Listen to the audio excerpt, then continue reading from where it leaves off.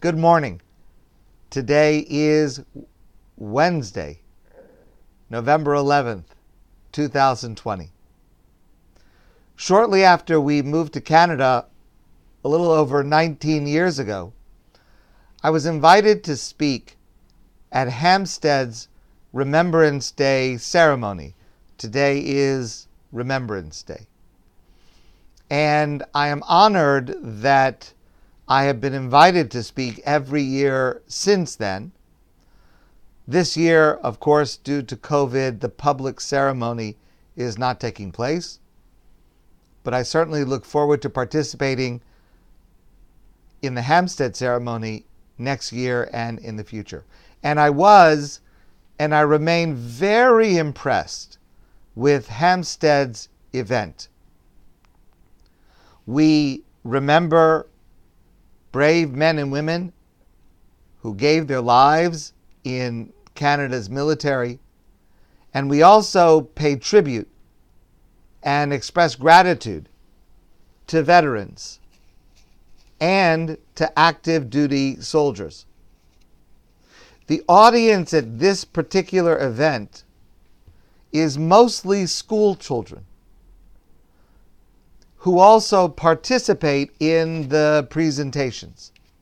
So it is a wonderful opportunity to share with our children a vital lesson in civic responsibility and pride.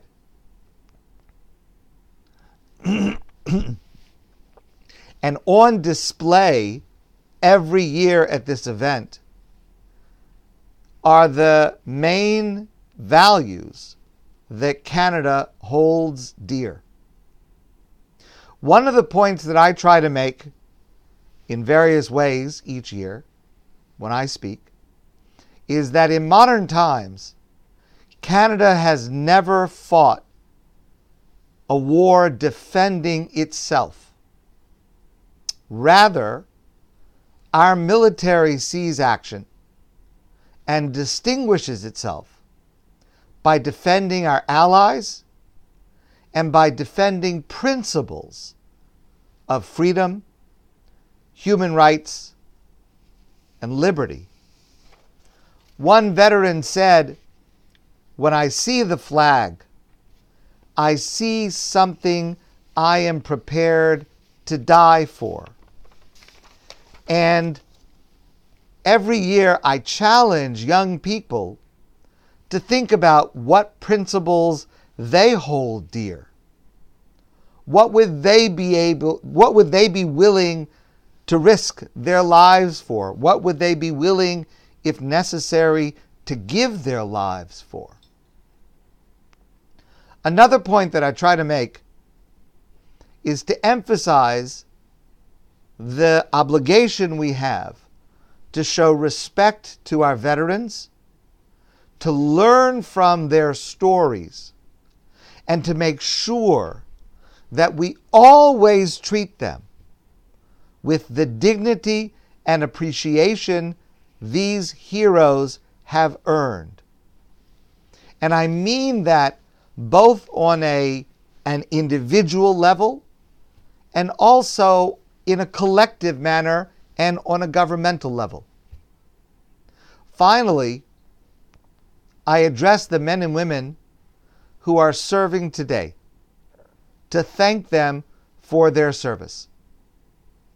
This year, our gratitude is even more personal and immediate as we remember the bravery of our soldiers in treating and protecting seniors from COVID this past spring, including some of our own parents and grandparents at Maimonides and other senior residences.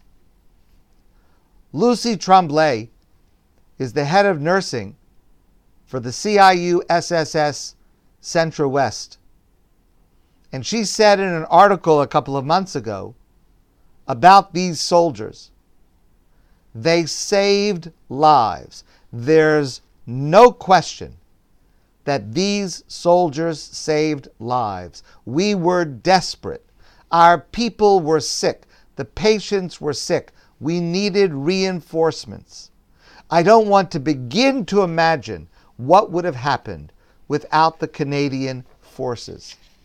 For 5 weeks, I'm sure you remember, soldiers disinfected surfaces, fed patients, changed diapers, and folded laundry alongside staff. Claudette Surpris is a nurse, and she said, "We became attached to them. Some of the patients hadn't seen their families in months, and the soldiers became like their grandsons and granddaughters." These are soldiers, yes, but with a great deal of tenderness. They faced fears because we are all afraid of contracting the virus. But they braved those fears to come to the aid of these patients. These patients were beaten down by fever, sore lungs, the physical and mental toll of COVID. But by the time the soldiers left, life came back to the residents. And finally she said, "This has been unlike anything we've ever seen, but these soldiers have given me hope. They show the goodness that lives inside us as human beings." And this is just one example of the tremendous quality of the Canadian forces that happens to touch us more immediately. But every day they are involved in situations, both domestic and foreign, where they do their duty with tenderness and with caring. Every Shabbos morning at Adath, during normal times, and at many other synagogues across Canada, we say this prayer. And if you are praying at home, I urge you to continue to say it as well.